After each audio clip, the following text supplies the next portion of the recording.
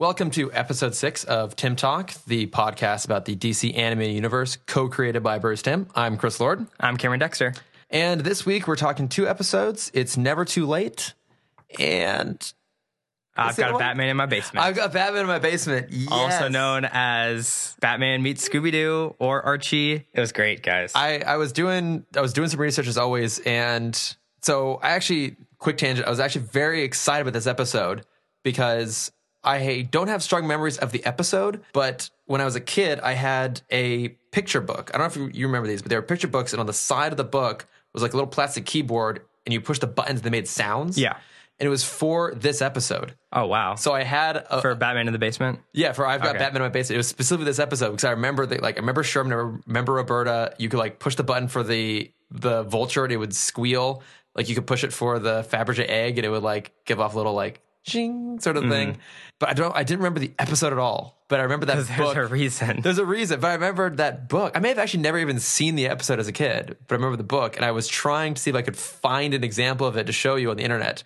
And when I was looking up this episode, all I got was people going, holy shit, this is one of the worst Batman episodes in the whole series. I wouldn't say it's the worst. I would say it's the campiest. It's super campy. I mean, it once again proves what you've been talking about, how this is still a kid's show. It is still a kid's show. It's very much this is still on at 9 a.m. on a Saturday. Yeah, it's kind of a one for them sort of thing, where it's like one for the adults, one for the kids. And we're going to see that in these 2 episodes. Because I think the first one, It's Never Too Late, a very adult episode. Absolutely. Yeah, I think it piggybacks very well off of what we talked about last week with kind of the changing nature of not only Gotham, but the show in general with Harvey becoming Two-Face. Yeah, like it's dark, it's cinematic. I have some notes here from actually very specific cinema polls that it's taking inspiration from. Very strongly different. But so diving right in, Cameron, how does It's Never Too Late start out? It's Never Too Late. What do we start off with? We start off in the home of... Damn it, I should have looked at my notes for asking you that because I assumed you knew. Yes. You know, I got it. It's fine. I think it's Stromwell.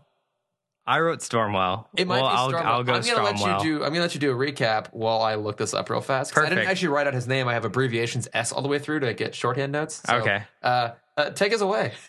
So we start off in the home of Stormwell. What's his first? I don't remember. I didn't write his first name down. Arnold. Stromberg is a Batman villain. No, James Bond villain. This is Batman. This is Batman. This is Batman. This is Tim Talk. This is Batman? Welcome, guys. This is Tim Talk. Oh, I thought this was Flynn. I'm Cameron Dexter. I'm totally mistaken. Okay. And I'm with my partner, Chris Lord. I don't know who I am. So we start off Stromwell. He's the pinnacle mob boss of Gotham right now. And he's watching the news. The established crime boss. So he's watching the news, and there's a report going on talking about how Rupert Thorne, we talked a lot about last week, is kind of encroaching on... It is Stromwell. Damn it. Wait, is that what you were saying? You were saying Stromwell. I was saying Stormwell. Oh, okay. Fuck it, whatever. Stromwell. He's the kingpin. There's a news report going on about how Thorne is kind of encroaching on his territory. And then they briefly mention right at the end that Stromwell's son is also missing right now. Yeah, so then Stromwell assumes Thorne's responsible. Right. Fair assumption. So he's, ready to get his vengeance. He's not ready to give up the kingpin position at the moment. He's, he's top dog in Gotham. Mm-hmm. So then... also, quick second. They refer to Thorne as the young up-and-coming... He's like 40, right? Yeah, he certainly looks old. He's got the white hair going on. I got a little confused with that moment, too. I'm like, wait, who's... The up-and-comer. Who's the young kid stepping in here? Apparently it's Thorne. Is it the 12-year-old Joker from Gotham? Oh, God. The show that I refuse to watch. Oh, I did get really excited, though, because I recognized the voice of Thorne, and it took me a moment to realize, do you know who that is? I didn't write it down now. He's the voice of Dean Vernon Wormer from Animal House. Oh, wow, he is. Yeah, which is funny, because I probably saw Animal House before I ever saw Batman. Thank you, Dad, for having that be part of my education as a kid. But I was really... It's very important for young men to watch Animal House. It is. It absolutely was. But it set horrible expectations for college, though. But I got really excited when I realized that because I love that movie. That's my first tangent of the day. It's not even my first, is it? Yeah, no, I think we're on base for most of this. I don't know. So Stromwell is trying to... he has a meeting set up Wait, is it with Stromwell or Stormwell? Cromwell. What did I say before? Cromwell, the Halloween. I'm going to call him Cromwell. Cromwell. All right, Cromwell. I just watched Halloween Town, and that's all I'm going to talk about now. Yeah, so Arnie Cromwell. Arnie Cromwell, warlock of Halloween Town. Well, before he's heading over, we jump cut to Thorne sitting in his like restaurant, I guess. Oh, I think it's Pete's restaurant. But I mean, yeah, it's one of his. It's one of his kind of hangout, hideout things. Bullet goes there a lot. Apparently, they have great cannolis. I'm assuming that's a Godfather reference. Right? I think so. It has to be. It has to be. And they're talking about how they're going to take out Cromwell. I told you I'm going to do it. No, I like it. We're going to go with it. I was going to take out Cromwell. And basically, they don't want to just like shoot him because that's unethical. I don't know why. So they're just going to blow up the entire restaurant with him inside. Yeah, because they basically like, we're going to set a trap for him. And then we get a flashback to a train yard. Yeah, we see two little kids. We see Cromwell driving to the meetup. Oh, that's right. And as he stops at the train tracks, he has an anxiety attack, and we get the flashback of him and another kid at the train yard. Mm-hmm. This episode should have definitely been before the Underdwellers. Yeah, the Underdwellers. Yeah, I think it's the same train yard. I'm sure it is. It must be. Yeah. Because there's a lot of kids. They need those PSAs. It's very important for those PSAs don't play on trains, kids. This is like a much stronger PSA, too, because in the Underdwellers, the kid just got his like foot tangled up on the top of the train. This kid's got his foot stuck in the tracks. And which they don't show for a little bit, because you just see him standing there. Oh, that's true. For a good, 10 seconds. Well, the camera doesn't cut. He's a punk. He steals candy. He doesn't give a fuck about trains, man. Right. He's going to rule this city someday. He is. He does. Congratulations. He followed through with his dreams. We have this flashback moment where, they're walking down the train tracks. A train is coming. Cromwell gets his foot stuck. The kid next to him is freaking out. And at the last second, he gets his foot out. And then he turns. And what do you see? Another train. Another train. And then we come out of that. We don't know what happens at that point. We just have a train heading towards him. Mm-hmm. Yeah, so then we go from there, and they're in the cafe, right, for the meeting? Yeah. All the goons step outside. It's just Cromwell and Thorne. And the second the door closes, Cromwell has his big bad Harv moment. Oh, wait, I did have one note. So when they're getting ready for the meetup in the restaurant, there's like a passed out drunk. Oh, right. We completely forgot about. I know, there's a passed out drunk sitting at the table. Yeah, what's his face? Is that our first appearance of Matches Malone? They don't actually say by name, so maybe it's Matches. I'm not sure, but I mean it's clearly Bruce, and we can hear Conroy's voice, and you can hear him like clink something under the table. But it made me think about it. In this, they do a great job of having Bruce go in disguise sometimes because you can be inconspicuous by blending in rather than dressing like a bat.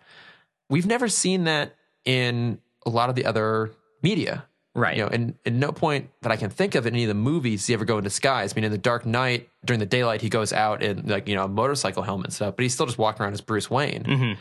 Do you think that the movies have avoided that because it would look ridiculous? I think it's more of this show. We mentioned it in a couple other podcasts. This show focuses so much on Bruce outside of the cowl. That's true. Whereas every other movie, Bruce is the secondary character. Yeah. Whereas in this, it's either 50-50 or, as we've seen, Bruce has a more important role where Batman kind of isn't exactly the last resort, but he does everything he can to prepare beforehand. And he has all these other personalities. Like we said with the Forgotten episode, that he has an entire closet full of costumes. It's a fabulous closet. I would love to see in one of the movies him put on like a civilian disguise and go incognito and then pull off the mask and it's Tom Cruise.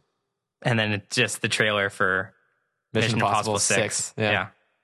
Or Jack Reacher 3.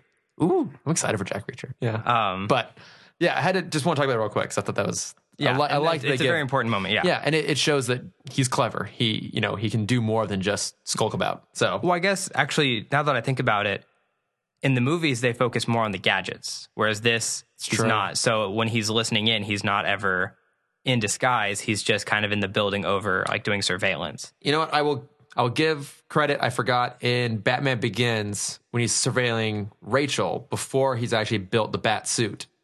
He did put on a whole bunch of stuff to make him look like a homeless guy with a hood, and he's got the microphone under the hood. So you know what? Okay, they did it. They've tried. They did it. Yeah. Okay. Well done, Nolan. we're back at Pete's. Cromwell is entered. Goons go out. Cromwell freaks out because he believes that Thorne has his son. And Thorne is a pretty heavy-looking guy. He must not be that heavy, because in the past 2 episodes, we've seen him get thrown around. He does get thrown around a lot. Yeah. I think he'd just be opposed to that, too. Right. It's beyond physically challenging. You'd think he'd fight back a little bit. Well, I think at that point, he was trying to be like, because he said he wanted this to be a... Oh, like a peaceful meeting. Yeah. Not white flag, but yeah, a peaceful meeting. And he has his line of, I don't hurt family. Like, that's against my code. Yeah. He's saying, like, I didn't do anything with your son. It's not me. It's hard to read him. To be fair, in the last episode of Two-Face, he did hold Grace up at gunpoint. Oh, yeah, he did. He did, didn't he? Yeah. But they weren't engaged yet, so they weren't technically family. I'll give him that. He never got through the engagement. Yeah. He never does. Never does.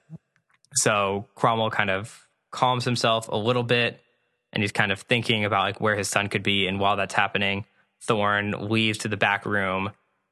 Cromwell's like, "Oh, what's shit. going on? This is a setup." We see Batman like briefly kind of pop up behind Cromwell because he's been there the whole time. He has under the table, probably. Just in some shadowy corner, zamboning like old Pino off the floor. So right as the building explodes, you see Batman grab Cromwell, jump out just in the nick of time. Yeah. The goons are freaking out because they think their boss has just died. They scurry off. My thought on this was, poor Pete. Yeah. That's what I meant earlier. Why couldn't they just shoot him? Yeah, it's like, why shooting someone is so simple, or poison him or something. But like, why? I mean, at most you would just clean the floor. What about an exploding restaurant? Is subtle. Is subtle. Is less likely to implicate a murder than shooting someone. I guess you could blame it on like a gas fire. Less evidence for me. I'm not sure. Yeah. Shoddy codes. I would probably assume less evidence, because then they said there was, because the police were like, there was a body in there. Did they mention that there was a body? Yeah, because they were asking that. That's the thing. They didn't say. Because was it like the dishwasher? Who was left in the building? Well, I mean, they were saying that it was Cromwell, but no one knew that it was him. They just said there was a body there. Oh, okay. But then there was the stoner guy. Oh, yeah. He's like, no, man, Batman had a guy on the roof. Yeah. Batman swoops in and saves him. Poor Pete. Yeah, and then Pete just has no bar anymore. Yeah, I'm sorry, Pete. I mean, he's probably getting, pretty good money from Thorne, I guess. I would hope so. Maybe he's going to open a nicer restaurant. You know what? Maybe Pete's going to be okay. I think maybe he's going to move like downtown a little bit. More gentrified neighborhood. I think in future episodes we should look. He's probably just going to go to Metropolis. That's true. There's a lot safer people there. Yeah, until Metallo smashes through his place and destroys his pizza ovens. But until then, he's got a good life coming. So good old Pete. Oh, Pete. Sorry, Pete. Oh yeah. So then Batman rescues Cromwell and does some pretty impressive running and acrobatics. While holding how heavy do you think Cromwell is? Like, what will be your guess? I'm gonna say he's like 6'2". Yeah, like a good height for a mob boss. Yeah, he's probably. I'm gonna say like 160. Oh God, no, he's gonna be more than that. I mean, he looks pretty skinny. He's old. He's old, but I mean, he's a beefy guy. I mean, I'm like I'm like 160. So I guess he did throw. Yeah, throw around Thorne. Yeah, he's probably like 190. That, yeah, like 190, 200. But still, so Batman leaping over rooftops, carrying a 200-pound man on his shoulder. I thought his most impressive move is when he leaps off the building, lands on the flagpole, bounces, flips in midair, and then lands and keeps going. That is depending on where the weight is, the flip would probably be easier. That's true. Actually, that's true. He's going to have some inertia going for him, some momentum. Wait, momentum, not inertia. Yeah. Okay, I'll give you that. Yeah. But still, kudos to Batman. We always think he's just a bruiser. No, he's lithe, man. He can move. So he goes running off. Police are on the scene. Now everyone knows that Cromwell's still alive. And Batman takes him to the Sunrise Foundation. Yes. And now we enter the Christmas Carol part of the episode. Right? Yeah, that was one of the bits of trivia, was that this is like kind of a little bit of a Christmas Carol, and also It's a Wonderful Life. Yeah, Ghost of Mob Boss Past. With Batman as the angel escorting him through. He is. Those eyes. That voice. Conroy. Just keep talking. So he walks into it's a hospital, kind of a rundown. It's hospital. A rehab clinic. Yeah, sorry, rehab clinic. And he goes into this one room and he sees his son, who is in critical condition. Little Crommy. In critical condition. Crom not so well. Yes. Yeah. You nailed it. and his wife. Ex-wife. He's like, why didn't you call me? He's like, well, you're kind of a dick. Yeah. Think about it. Yeah. And you learn that Cromwell Jr. got addicted to the pills that Cromwell Sr. was manufacturing. He had a very bad addiction to the drugs. Yeah, because Papa Crom's like, hey, like, I'm going to get whoever got him hooked. And Connie's like, it was you. Look in the mirror. He learned it from watching you. I was about to say, we have our next PSA from our 40s, or not 40s, from our 90s. Where did you get that cigarette? I learned it from you, Dad. Very much so. This is another one, a great PSA episode with a lot more It is heavy reactions from it. At least it's got some good drama to it, and fewer crocodiles than our other PSA episode. So then from there, Cromwell says that, okay, Bruce or Batman this whole time has been trying to get him to talk and kind of rat out other mob bosses. Yeah, to turn. And at this point, he's like, okay, I've seen the error of my ways. Let's go to my office. I'll give you the files. They get to Cromwell's office. He gives him phony files. Or what does he call them? Like not padded. Dummy files. Dummy files. He kind of turns around and all of this has just been for nothing.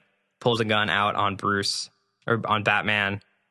And very conveniently at the same time, Thorne and his group of lackeys at the bottom is at the base of the building. Yeah, they see them up there. Yeah, and they throw in tear gas, completely incapacitating Cromwell. Yeah. Bruce has his mask. Commercial break. Batman's in peril from tear gas. We come back. He's got a gas mask. That's fine. Yeah. We come back to the flashback, right? Or he fights first. Oh, yeah. I think we come back. Bruce pulls out a gas mask. Batman pulls out a gas mask, throws like a desk through the window or something like that to like vent out the space. Yeah. Cromwell then runs out and Thorne follows him. And he runs out onto the tracks, the same train tracks, yeah. Now, Cameron, if your biggest fear was trains, where would you put your office? Would you put it right next to the very train tracks that nearly killed you as a child? I mean, if we're going on Gotham knowledge, Bruce's biggest fear was bats, and he built his lair in a bat cave. You know, I do agree with you. He could have been Train Man. Yeah, I was like, Cromwell did not become Train Man. Missed opportunity. Man. He could have been the terrifying train. Oh my God. Yes. The runaway train of crime. Oh, there's so many options here. This might be as good as the Condiment King. This is an alternate universe we're creating right now. Yeah. Train Man. Train Man. Oh. It's got to be a better name than Train Man. What's the alliteration we can get for this? Tommy Two Trains. Ooh, that's really good. He just carries Tommy guns around wherever he goes. Captain Choo Choo? No, that's bad. So he's on the train track. And we have a kind of clear flashback, an extended flashback from before. Do you learn that it's his brother yet? I don't think so. I don't think so. Yeah, I realized now we did skip over right before a pretty big part. Yeah, well, because it's a small moment, but it's big later. When right before Cromwell's going to the meetup, Batman stops in at a church and is talking to a father there, and he's like, "You got to go save Cromwell." And then we still... Oh, the one man I wish I didn't have to save. Right, yeah. Oh, I got to go save him again. And yeah, we don't establish then that it's his brother, but I think here we finally do, that we realize that... Not that they're related, but the kid in the flashback is the priest. Yeah. I think you make that connection. Yeah, exactly. So, extended sequence. Cromwell gets his foot unstuck, goes in for the other train. Yeah, you see... Michael. Yeah, you see the second train. Michael jumps in to save him. And then the flashback ends again. Yeah, well, he grabs Cromwell, young Cromwell, little Crommy, throws him out of the way of the train, and then we don't see what happens to Michael. We assume he's dead. Yeah, I assumed he died. I had a note too. It's like, why do they show that? If they make it seem like he dies, and then we come out of the flashback, and Father Michael is now there, old, alive, and we learn Sans leg, that he lost his leg, which that's a way to like play off that something bad happened. If you actually think about that, that would have been an incredibly horrific moment. Oh, it would have completely separated his leg. Yeah, like it would have crushed and shredded his leg under the train. If you were witness to that, that would be more traumatic than almost getting hit by the train. Seeing someone lose a leg to a train. So what we've really learned here for Train Man. Train Man, yeah, Train Man, who I think that have a lifelong rivalry with the Hopper or something like that, like some guy with one leg, some sort of one leg related villain. I mean, my favorite will always be the Iron Kneecap. Oh my God, the Iron Kneecap. The Flamingo. Yeah, there we go. There we go. That's the villain. Mm-hmm. No, that's the counterpart. We don't know if it's a hero or villain. Why are we not writers for Batman? We could We've be. got this. Yeah. What we've pitched is better than the Underdwellers. So just throwing it out there. And Forgotten. And it's all better than Gotham, too. We can get at least 3 seasons out of this. Yeah. The characters we've just created would fit perfectly in the Gotham universe. So we should get on that. Yeah, so at the very end of the episode, he sees the priest. You learn that they're brothers. Mm-hmm. Cromwell kind of asks for forgiveness, finally. And then he kind of knocks on his leg. Yeah. And it's wind of wood. So, knock on wood. Ugh. And then at the very end of that, you see that for the first time ever, Batman has won. He convinced a villain to stop their villainous ways. He finally cured one of his villains. Yeah. Yeah. I guess to tell people, Cromwell went to Gordon. He's like, I have something to tell you. Because like Thorne's going to shoot him. Batman swoops in, knocks out Thorne. Yeah, so Thorne gets arrested. Cromwell's going to turn Rat informant against everyone else to go learn the error of his ways. Yeah, you're right. Batman wins. He finally won. After he the got tragic one. loss of last week, he wins. After losing his parents and his best friend and the love of his life, as we'll find out later. His other best friend goes to college. That's true. Yeah. Yeah, his ward goes off to college. But you know what? He saves this random gangster. He did it. It just takes one. We made fun of this episode a lot. Overall, though, I actually think it's a pretty solid episode. Like, you look at this one versus the one we're going to do next, which is all about the Penguin, right? And this is... You can kind of say it's all about the Penguin. It's all about Archie. The Penguin's in it, yeah. This is definitely the stronger of the 2 episodes. Like, this is actually a really strong episode. Like, we've said before, this is one of the adult episodes. It has more adult themes to it. It has some, like, actual real emotional stakes, some real narrative. It has real danger, real peril, like real consequences. Like, his son's out on drugs. Like, this is some pretty heavy shit. His brother should have died from a train. Should have died from a train accident. Yeah, had his leg obliterated. Instead, he became the Flamingo. Exactly. Greatest villain ever. With Tommy Two Trains. With Tommy Two Trains and the Flamingo. It's a hell of a double act right there. They could hold like a circus train thing going on. Oh, it's going to be great. No, their lair is inside a circus tent. Okay. Well, there's plenty of abandoned circus tents all around Gotham. Yeah. But they might have to fight with the Joker for that space. Well, I feel like Joker's like done with circus tents are like low game for him. That's true. He goes for the amusement park. That's true. He wants amusement park. He needs a roller coaster with a broken track to really have a good hideout. Man, we got to write this. It's good shit. But what I was thinking about is this is kind of one of like those kind of forgotten episodes. And do you think this show, having done such great versions of the supervillains and made the supervillains so memorable, obviously the Joker in particular, do you think that this show is part of the reason why more grounded, like real world criminals have kind of seeped out of other forms of Batman media? Basically, what I'm getting at is we get him fighting crime bosses in Batman Begins and The Dark Knight. But in everything else, so like all the subsequent animated series, all of the movies, the animated movies, and pretty much all the feature movies that have come after this, very little elements of the mafia or the crime lords.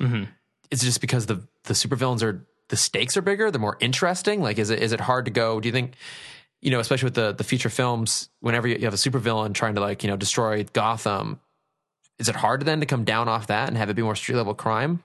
This because I found this like a really compelling episode. I like that it was real people, real criminals. We don't get a lot of that anymore. I'm not sure where I'm going with it. I think it definitely is. I mean, for the movie standpoint, obviously money is a big issue where like it sells better with bigger villain names. I mean, even in Dark Knight, like you said, we got the Falcone family. Yeah, we got the Maronis.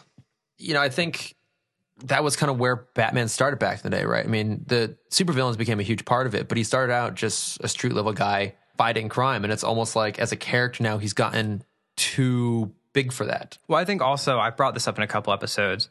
It's more interesting when you see. I mean, I think it kind of goes back to the idea that Batman's villains are other versions of what he could have become. When you have pre-established mob bosses where their motivation is, I stole a piece of candy, now I'm going to rule the city. Yeah. No, I get that. And I mean, you can kind of relate that. There's that underlying theme for a lot of these episodes of fatherhood. Yeah, we saw that with when Joker plays father to be a clown. Yeah, and you have this one. Yeah, this one. You have this one where again, Cromwell is. I mean, he's a rich father, similar to Thomas Wayne, and just a very neglected son. And you see that in in the shot of his house at the very beginning, over the fireplace, you see the family shot. Oh, the family portrait. Yeah. In a very similar fashion to you see the Wayne portrait. I feel like you see the duality of the villains. They all relate to Batman in some way, which just contradicted my point from the beginning. No, it's I've honestly lost track of what I was asking or where we've gone with this. But I don't know. I guess what I was getting at is I miss kind of the gangster level crime, street level crime. So I'm glad we still have these episodes because we do get a lot of that, and they're good ones when we get the street level stuff. I have like a few little bits of trivia for the episode. Okay. What did I have here? Oh, that the brothers, like that dynamic is based off of the 1938 movie Angels with Dirty Faces. Okay. Which I don't think it's quite as famous as the spoof of Angels with Dirty Faces from Home Alone. Do you remember that? So when he's watching the movie he shouldn't be watching, it's called Angels with Filthy Souls. Oh. And it's the stinking animal thing. That is a spoof of Angels with Dirty Faces, which this is like structured around. Okay, that's funny. Yeah, I got excited about that because I love those scenes in the Home Alone movies. Okay, yeah, my other note was about how crime bosses kind of diminish in subsequent Batman stories. But I don't know, any other thoughts on this episode? Not really. I think it was a great follow-up of Two-Face. Yeah. Especially because this could very much be like a week after Two-Face, because I think Thorne encroaching on Cromwell's space is due to the absence of Dent. Like, Dent has been on his ass for at least 3 months. Tie them together like that. At least 9 months after the Two-Face change, where he hasn't had the ability to grow his mafia size. And now with him gone, you see that push for power. And then again, it's hard to know how much the characters knew, but kind of I like to think that Thorne had this power play where he knew Cromwell had this fear of trains. He had this traumatic incident. He has these anxiety attacks. And that almost weakened him. Like, he found his weakness. He found the weakness in the sun. He may have found the weakness in his mental stability. Could be. And that's how he was able to take over so quickly. Because obviously Cromwell is the mob boss. Like, he's the kingpin of Gotham. And you see him kind of just get taken down like nothing. Well, and what we realized too is that it would have been so much easier for Thorne instead of blowing up poor Pete's place if he just set off a train whistle in the restaurant. Probably would have just given the guy a heart attack and done is done. But I mean, it's all about kind of these power plays. But it's a good episode. I like it. I liked it a lot. I think it was the kind of tone that they nailed with Two-Face, that they carried it through. Then we get, I've got Batman in my basement, which tonally kind of goes in a whole different place. So if you think about what we've seen in the past couple episodes, we had a decent Joker episode, the best Joker episode so far. Then the amazing Two-Face arc. And then this one, that's four great episodes. And what's next is Heart of Ice. Oh, yeah. And he got this little blemish on the good streak. It's, I referenced Home Alone for the last episode. This whole thing is basically just Home Alone towards the end. Well, the way that I like to see this episode, especially with the kids, when I first started watching it, I was thinking it was Archie, like Archie meets Batman. Yeah. And then it reminded me of the 70s new Scooby-Doo Adventures. Oh, that's where good, yeah. Batman and Robin, the 60s Batman and Robin would come and join Scooby on an adventure. I love those episodes. And then I'm like, what it is this is a pup named Scooby-Doo meets Batman. Oh my God, sans red herring. Yes. Best character ever. Oh my God. So that's, for people who haven't seen this episode, imagine Batman placed inside, with no context, Batman just dropped inside a pup named Scooby-Doo universe. It's special, but I have a weird little kind of soft spot for it. I remember briefly talking about this on the very first episode, about how this series is so great because it does perfectly encompass the best moments of the three previous generations. You have the campiness of the 60s, you have the adventures of the 70s, you have the dark grunge of the 80s. This is an episode that is solely in the 60s. This could have been a great plot for the Adam West Batman. It probably is. I've never seen all the original. This might have been an original script. One. Yeah. They just didn't ever film it. Dug it up because Penguin was a big villain in... He was, played by Burgess Meredith. I've seen the Batman 60s movie more than I've seen the show. Same. But I love Burgess Meredith as the Penguin. He's fucking fantastic. Yeah. His laugh is just like the greatest thing ever.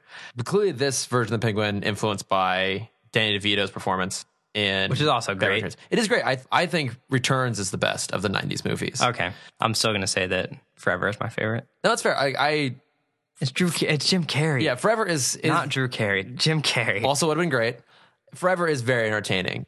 but I do love Returns. But I guess they actually didn't know what to do with Penguin in this show originally, because they wanted him to That be like, makes sense with this. it makes episode. sense. Well, because they wanted him to be like the witty, intelligent villain. They kind of wanted him to be a counterpoint to everyone around him, but they weren't That's what quite. Riddler is supposed to be. Yeah, so they weren't quite sure to do with him, and I guess one of the ideas they had was that he was going to be like a Norman Bates character who was always under the oppression of his like overbearing mom, who he never actually saw. I don't think there was any sort of like schizophrenic drag elements to it, but not knowing what they're going to do with it, they decided to just change it to resemble Danny DeVito, and Bruce Timm actually, I guess, went to the set and drew Danny DeVito in costume to get the look.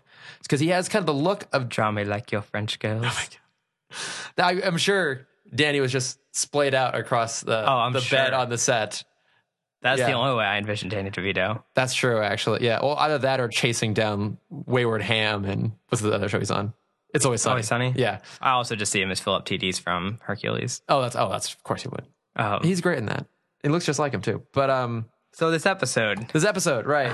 I took no notes on this episode. By the Okay, way, good. So I'm just going to freeball this one. All right, I got some notes here. It starts out with a couple of window washers stealing a Fabergé egg. Quick, Cameron, how do you spell Fabergé? That is a question for someone else. I had to look it up because I didn't know. I can barely spell my name. Okay. Let's not focus Wait, the long on version, the short version. I got Cam Dexter. That's easy. Okay, good. I'd be really bothered if you couldn't spell Cam. I forget that E sometimes, man. You know, it's sneaky, that E. Just Camron. Yeah, it's 2 syllables. It's easy. It's super easy. Okay, so it's a Fabergé egg. We don't know how to spell Fabergé. Batman shows up. He gets attacked by a vulture. He has a really hard time fighting off that vulture. Now, it's a big bird. I'll give him credit. It's got talons. It ripped through his costume. It ripped through his costume, which yeah. is something that most villains haven't been able to do yet. That's true. No goon has ripped through the suit. What I do love is how he dispatches, at least temporarily, with the vulture, is that he like Flips him over the edge. flips him and he throws him off the side of a building. Mm-hmm. He's a fucking bird. Yeah. Like, what's that supposed to do? He's going to enjoy he has to take the time, at least how I understand bird physics. They have to take the time to like get the wind back under their wings. So they dive. They have to keep diving, like planes. They Yeah. have to like get that lift back. Okay, I just assumed that So it takes a couple seconds. So while in those like 6 seconds it takes for the bird to get back was up able to go. to him, he can take out the 2 goons, which have already escaped. I just assumed that the bird bounced off of an awning and then collided with a stone wall and killed the green pig. But Yeah. that's just me. So dispatches with the bird, and then Batman finds like bird seed at the Yeah. crime, and then we jump. There's from only there. one place that has bird seed. Yeah. The Yeah, penguin's lair. If you come across like a batch of like highly traceable chemicals, there are like 10 different places to go to, but there's only one place with bird Only seed. one factory that Yeah. makes all the bird seed for Gotham. And it all goes to the penguin. It all goes to the Penguin. Yeah, that's his criminal empire. Is all based around bird seed. Yeah. And so we go, Pretty lucrative business. it is actually. Yeah, a lot, When you monopolize it, he's got a good thing going for Yeah, him. just a bunch of old people want to feed their birds. Yeah. Keeps them going. Almost as much money as he gets from the Fabergé egg. Mm-hmm. Almost as much. But Which honestly, at the end of the episode, I really wish was going to like hatch into some other bird. to a Fabergé burg. Yes. like something happens and they drop it and it opens up and it's just like like a jewel filled penguin. Yeah, well, it's a pink Fabergé egg, so it would be a flamingo that would pop out of it. Yes. Yeah, it would be The son of Flamingo and Tommy Two Trains. Flamingo Junior Yes. popping out of the egg, but after Batman throws the bird off the building, we go to the suburbs where we meet Sherman, who is he a reference to Peabody and Sherman from That's what I was always thinking. 'Cause I don't think he so. looks like Sherman. He's got the red hair and the glasses. He looks like Sherman from Mr. Peabody and Sherman. yeah. So I'm going to assume it's meant to be Sherman, but it's I still think it's just Archie. there's definitely an Archie influence there. So it's him and his friend Roberta, who Sherman wants to be a detective. He's got a little like detective kit. He's got some neighborhood bullies who are kind of giving him shit. Through his binoculars, sees the vulture. It's a really rare bird. It's like a South American vulture. South American vulture. Not something that's supposed to be in Gotham. South American giant vulture. It's not supposed to be in Gotham. So they go chasing after it. They get to the birdseed warehouse, birdseed factory, where the penguin emerges from underground. In all his glory. In all of his glory. And bad Shakespearean talk. Yeah. I mean, he's, to the credit, the writers did make him distinctly educated. Like, he comes off as far more polished and educated than a lot of the other villains. So although he has the look of Danny DeVito, he does not have that character's personality. Like Right. it's very much a classic Penguin personality with that look. Batman arrives, buries Penguin and the other villains under Birdseed, Grabs the egg. grabs the egg. The kids get stuck on a conveyor belt, about ready to get smashed. PSA time. PSA time: don't climb on conveyor belts. Don't go to the penguin's lair. Don't go to the Penguin's lair. That's just stupid. So he like shoos them out. So he gets them out of there, and then the Penguin launches a gas bomb at him. Knockout gas. You know what? I'm buying that one. That's like a decent way to take out Batman. I guess he's not expecting a gas bomb. I mean, it worked when Joker did it. It worked for him. That's true. It probably gets passed around the underworld. Like, Yeah. hey, he doesn't know how to handle gas. Give it like 30 years and he'll just be immune to it. Yeah. He'll just get hit with it so many times. But until then, he gets knocked out by it. He stumbles out to the Batmobile, calls it with his remote. He falls into the car and then... Also, Batmobile not covered by a dumpster this time. I was kind of upset. Yeah, I was a little upset about that too, actually. It's just like behind a wooden box. Yeah, so Batmobile comes up, they jump in, the kids see the Batman's unconscious, push him into the car. The Penguin and his villains jump on, try and smack the car. The kids drive the car very poorly. Actually, before that, I really like the moment where you see all of the gadgets on the car. He's like flipping all the switches. He's flipping the switches, like a whole bunch of rockets and missiles and the tire shredders. It was cool to see. Flamethrower, I think. Yeah, I think at the bottom. And then he has his own knockout gas. He does, yeah. Which is very important. Yeah. He's immune to that gas. Well, obviously. And then, they drive around, knock off all the goons from the car. Yeah, I mean, it gets pretty banged up because these are kids, they don't know how to drive. So they figure out how to drive because they then drive it to the suburbs and park it in an alleyway. Well, I mean, if they could walk, if they ran from the suburbs to they're on their Penguin's bikes. lair. They left their bikes behind, didn't they? Oh, that's a shame. Oh, poor kids lost their bikes. If only there was some billionaire that could replace them. Just shows up and, they're just clearly like Wayne brand bikes. Yeah. It's just like, Batman's just like white out over the name Wayne. It's Batman. It just scratched out. Or no, it Batman brand. It says Detective brand. Just like Detective Comics, it's Detective Bikes. Detective brand bikes. And so now Batman's incapacitated, unconscious in this kid's basement because mom's gone, so they can do whatever they want. Asking for capsules. They keep hearing captured. Yeah, capture. Yeah. It's like, no, Batman, you're not captured. You're not captured. You're here. We're not keeping you. You're here in our basement. Which was hardly a basement. It was like a garage. It's like a garage. Yeah. There's a very distinct difference. People in the Midwest, you understand. Yeah, I had a basement once.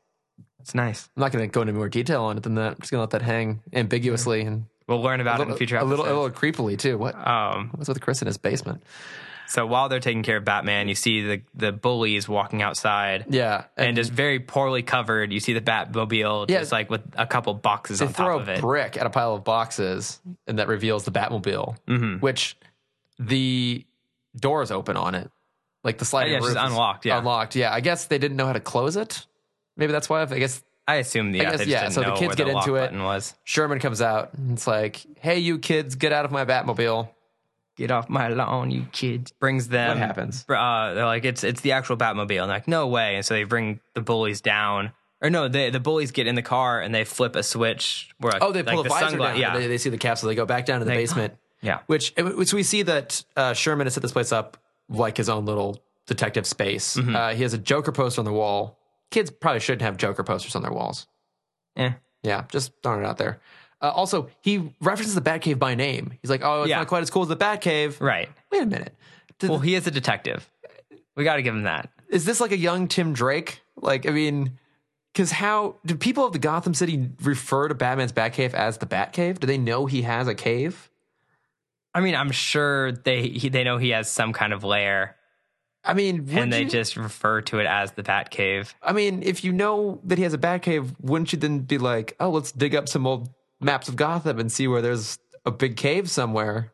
Let's not get too realistic on this. That's pointless. Especially for this episode. Jesus. Let's see. The Bird comes back. The Bird attacks. They give Batman the capsule. Penguin arrives. Cuts the phone line. Begin Home Alone sequence. Yes. Batman is still not waking up. Still not waking up. The kids just whip off his utility belt because that thing has no security measures on it anymore. Right. They've all been used at this point. There was like one time he's like, oh, I guess the security measures broke. And he just never bothered to fix it because now everyone just pulls that thing off. So they grab Didn't it like shock one person? It had the pink. the pink. Yeah. So he's just Pink's out of glued. things. He hasn't had time to refill it because That's it gets true. taken off every time. Yeah, it's just he's burned through that. So the kids set up a whole bunch of traps around the house. They put tripwire at the top of the stairs. Mm-hmm. So one of the guys falls down the stairs and then like falls on the stairs. We assume that's like meant to like hurt him, but then he somehow gets wrapped up in the tripwire. It covers his entire body. He hops his way back up the stairs. They blow up the staircase, like going to the upstairs staircase. They just set off explosives. Yeah. Yeah, like throw out some tear gas. And then Cobblepot is just upstairs, just breaking everything. Yeah, he's just like, oh, how bourgeois, and he's breaking things. The kids tie him up in bolas, but luckily he's got a knife in the handle. That umbrella has a shitload of knives in it because there's one that pops up at the top to cut the rope. There's another one. It's like a rotating blade that pops out to try and cut Batman's neck. And then when Batman breaks the umbrella, he pulls the handle out and there's a third knife in that thing. Well, I think this is before he has like a bunch of different umbrellas to do a bunch of different things. Yeah. And this is like, he put all of his money into the one This is his Swiss Army umbrella. that Batman just breaks. Yeah. And he's like, Batman's going to break a lot of these. I just got to make a couple versions. I'll have the helicopter one. The cheap one. I'll have the gun one. I already used my smoke gas one. That's true. This is my that's a knife one. That's a one and done. So that's gone. Yeah. So got- this is just the knife umbrella. His multi-purpose knife umbrella. And then they've given Batman the antidote. He regains consciousness. Just in the nick of time. Just in the nick of as time. always. And ties them up, punches them, knocks them out. Mm-hmm. I'm not sure. Yeah, a bunch of unimportant things. my And then notes we end- end with the great moment of the mom. So the mom left. Mom comes back, freaked out that the whole house is A wreck. destroyed. Yeah. Comes downstairs and he's like, Mom, I'd like you to meet Batman. And Batman's like, ma'am. And then the greatest, I don't think we're ever going to top this line to end the episode. He's like, he looks at Batman. He's like, are you single? Then it ends. So, you see, usually we mainly see Bruce's personality shifting into Batman. This is the first time we see Playboy Batman. Yeah. Yeah, we see Playboy Batman. Yeah. Oh, I forgot to mention this. It must have been the Two-Face episode. We actually see Bruce like hitting on a girl at the party, I think. One of the ones I watched recently, we see Yeah. I think it's that one. He's not hitting on a girl, it's the fiance. No, he's actually like Oh. whatever. But yeah, we do. Oh, no, I know exactly. Yeah, what there you're was a talking moment about. of Playboy It's- Batman. Yeah, it's when Harvey's leaving the party. That's right. Yeah. Yeah. Oh man, cock blocking his best friend. Mm-hmm. What a dick. Oh, hang on. We did skip the part where Batman has a sword fight with the Penguin, but Batman's using a screwdriver. Oh, I forgot about that. Yeah, rather than just disarming him. He's got to show off his fencing skills. That's true. He's got some pretty. He spent a lot of time training on this. Yeah, mad fencing skills. He never gets a chance to show them off. I feel like that's kind of the episode. We got a little bit of I got a little Penguin trivia here. Any other comments on? The I just want to episode say, itself? poor Penguin for this being his first appearance. I Yeah. mean, I mentioned this before that like there are a couple villains that have already that we don't really get a backstory for. They're just kind of I feel like he's one of them. pre-selected. Yeah, it's like him and Joker. Mm-hmm. Maybe Riddler. I don't remember if we get an Enigma. No, we do. The Riddler's origin is explained. Okay. And I think maybe Catwoman too. I don't know. We'll find out in the coming weeks. We're getting Yeah, closer to her. 2 or 3 weeks, I think. Yeah, I think it's yeah, that sounds right. So, but yeah, I mean, Penguin. It's funny because Cobblepot. good old Cobblepot. He's one of Batman's most famous villains, and some people consider him one of his greatest. Some people also consider him one of his shittiest. But no matter what, he's definitely one of the most iconic.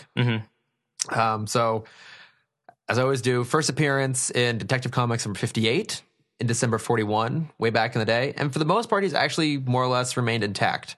So he always was like a mobster, a thief, a gentleman of crime. He uses trick umbrellas, and his inspiration was cool cigarettes back in the day had a top hat monocle wearing penguin. Yeah, I'm sure we're gonna post this photo. I think at some we're point. gonna have to post a photo because it's absolutely amazing. That was the inspiration for the Penguin as a character. His origin is more or less the same. My favorite version though was like his original origin. He was like a little kid who was bullied at school because he was short and had like a bird-like nose, and he always had to carry around an umbrella because his neurotic mom was worried about him because the Penguin's dad had died from pneumonia after getting wet Right. in the rain. Yeah. And the best part, though, is that the mother owned a whole bunch of pet birds, and there were Oswald's only friend, and he turns to crime after she dies because the birds are repossessed. Yeah. So he turns to crime to get them back. Makes sense. I mean, they're his only friends. Yeah, that's so many. That is the exactly sort of just crazy origin stories they used to come up with, like in the 40s and the 50s. Mm-hmm. Like as you talked about before, kind of like pre-Stan Lee, who like grounded things and made them much more realistic. Yeah, just he was carried around an umbrella. That's his origin. But I mean, I'd say his most common origin was that he was kind of born into the social elite, but outcast from it. Right. So that was, part of Batman Returns. I think it's kind of maybe implied a little bit just because of his gentlemanly ways. His demeanor and the way he talks. This, it's that way in The Batman, which followed the show. It's that way in Arkham, in the games. Mm-hmm. So that's kind of his most common thing. What's kind of fun about him, though, is that unlike the other villains, he's completely sane. Right. Like, he's never treated like a crazy person. He's, completely has all of his faculties.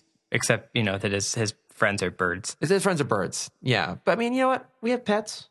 I talk to my dog. He talks to his birds. Sure. But I mean, he doesn't have, he's not crazy. Like everyone else, all the other Batman villains are straight up fucking nuts. Mm-hmm. He's less so. He's pretty much just totally in his faculties. So he doesn't have, I think, as distinctive of comic arcs. With Two-Face, we had specific Long Halloween, specific books to go read. Like I looked up for him. He is a player in No Man's Land, which I think actually that's just a good serious read if you just want to get snippets of all of the villains because a lot of them are in there. Have you read Batman Earth 1? No. They're kind of more one-offs. So they started with Superman Earth 1. I've read that one. Yeah, which is like the better version of Man of Steel. Mm-hmm. And then Batman Earth 1 is, again, kind of a much more grounded, realistic. And he's the mayor. And it's a really good story, actually. Okay, I remember parts of Mayor seeing Penguin. Cobblepot as mayor. So we talked about earlier in the 60s TV show, played by Danny DeVito in Batman 92. Returns, which is great. We'll see as we get a little farther into this that by the time we got to the new Batman Adventures, they basically did away with his kind of grotesque features. And they made him much more the traditional, just like top hat suit businessman. He runs the Iceberg Lounge. Which is interesting because if you jump to the Batman, it comes back. Yeah, it's not even the same. It's an over exaggeration, where his nose is like half the size of his body. But I mean, in that iteration, they kind of changed the look of all of them to be a little more cartoony. Yeah, they're all a little bit weirder. But that wasn't done by Bruce Timm, so we're not going to go into that. That wasn't. But voiced by Tom Kenny. Yeah, which is great. So I do want to talk about one thing real quick. You said that you love Forever, and I don't know if I actually talked about this yet. That the reason I love Returns the most, I think, is the only movie that very much deals with the idea that you love, that all of the villains are reflections of Batman. Mm-hmm.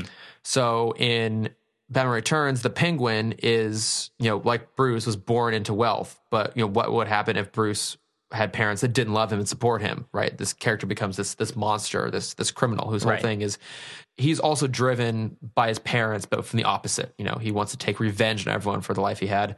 In that movie, you get Christopher Walken as Max Schreck, who's, again, imagine if Bruce Wayne weren't a philanthropist, trying to help the city, but was corrupt and trying to sabotage the city. And then, of course, Catwoman is also struggling with the duality. Mm-hmm. So that's why I think that one's really great, because I think it really does dive into the idea that his villains are reflections of him. I don't really think any of the movies have done that quite as much. Yeah, not any that I can think of. Even in the animated movies, I feel like that's kind of the best interpretation of, like you said, connecting the villains to Batman. Yeah, because obviously Grant Morrison's Arkham Asylum one-off, that's very much about treating the asylum as a physical manifestation of Batman's brain and of his psyche, and all the characters reflecting in that. But yeah, and I think in other media, none of them have really explored that idea. Mm-hmm. And when I realized that a few years ago rewatching Batman Returns, that's when it became my favorite, because I think it's the only one that deals with that, which is kind of cool. Okay, I never thought of it that way. Yeah, I just like God damn it, Batman Forever. It is very shiny and pretty. And I actually really like the score of Batman Forever, too. Mm-hmm. That was the first live-action Batman movie I saw. Same. Yeah, I remember... Jim Carrey is amazing. He's great. I remember being old enough to be excited about that movie coming out, like buying magazines, like had like pictures of all the characters and the toys and like the gadgets and stuff. And yeah, I got so fucking excited for that movie. I was 3. Yeah, I know. Little baby. Yep. Little child. Yeah, anything else to talk about? Well, we're going to try and start the weekly media. The plug. We'll come with a better name for it than that. But yeah, kind of talking about something cool you discovered this week? Something you're reading, something you're watching? What are you watching right now or reading? I just watched these two crazy movies. I still feel like I'm getting down on the high of the second movie. For any anime fans out there, I watched Redline for the first time. And to give you a brief explanation of this movie is if you had Speed Racer and instead of driving around a mountain, he was just driving on a mound of cocaine, then that is the movie. It is crazy. Which says something. It took 7 years to hand animate. It's all... Holy crap. Yeah, it's all done frame by frame by hand.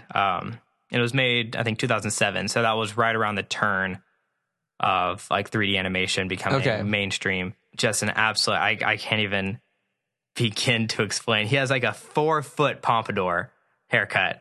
And That's that comes impressive. into huge play when he races. And it's everyone just please go watch that movie. It's insane. And then another movie I watched. So I don't know if I've expressed this on the podcast yet. My favorite movie is Who Framed Roger Rabbit. Because it's an amazing movie. How could it not be? But what I didn't know is 4 years after that came out, there was another movie called Cool World, which is kind of like the C-list knockoff that stars Brad Pitt, which is crazy to think about because he went from Cool World to, what is it, Confessions of a What's the vampire movie? Interview with the Vampire. Interview, not Confessions. Interview with the Vampire. And please just, the premise of this movie is crazy. It's Doodles, because they can't use the word tunes, are trying to seduce real humans into their comic world in order to sleep with them, because if they sleep with them, they become real people as well. So basically someone watched Who Framed Roger Rabbit and was like, I want to have sex with that cartoon, and made a script out of it. Yeah. And by that cartoon, I'm referring to Roger Rabbit, not Jessica Rabbit. Right. Yeah. Mm-hmm. That's what I'm watching. Are you watching or reading anything right now? Well, I've been catching up on Futurama because I love Futurama, but I never actually watched the Comedy Central years. Mm-hmm. So I've been watching that a little bit. But I've also been reading the Batman Beyond comics.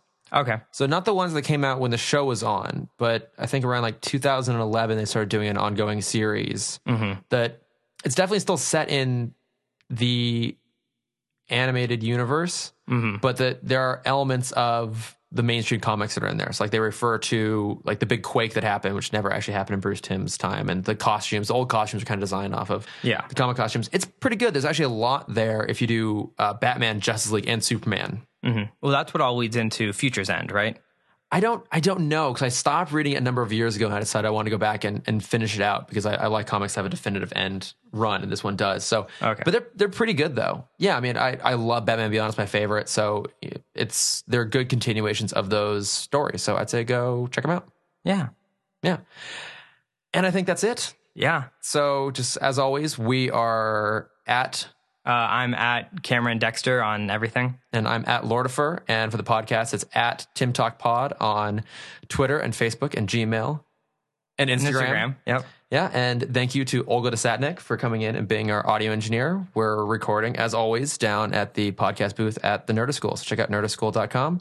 And I think that's it. Yeah. Next week, we're doing a single episode. We're just doing Heart of Ice. Just Heart of Ice, yes. Very excited for that. Yeah. Maybe we'll have a special guest. We might, yeah. You'll find out next week. But I think that's it. So until then, thanks everybody. Thank you guys.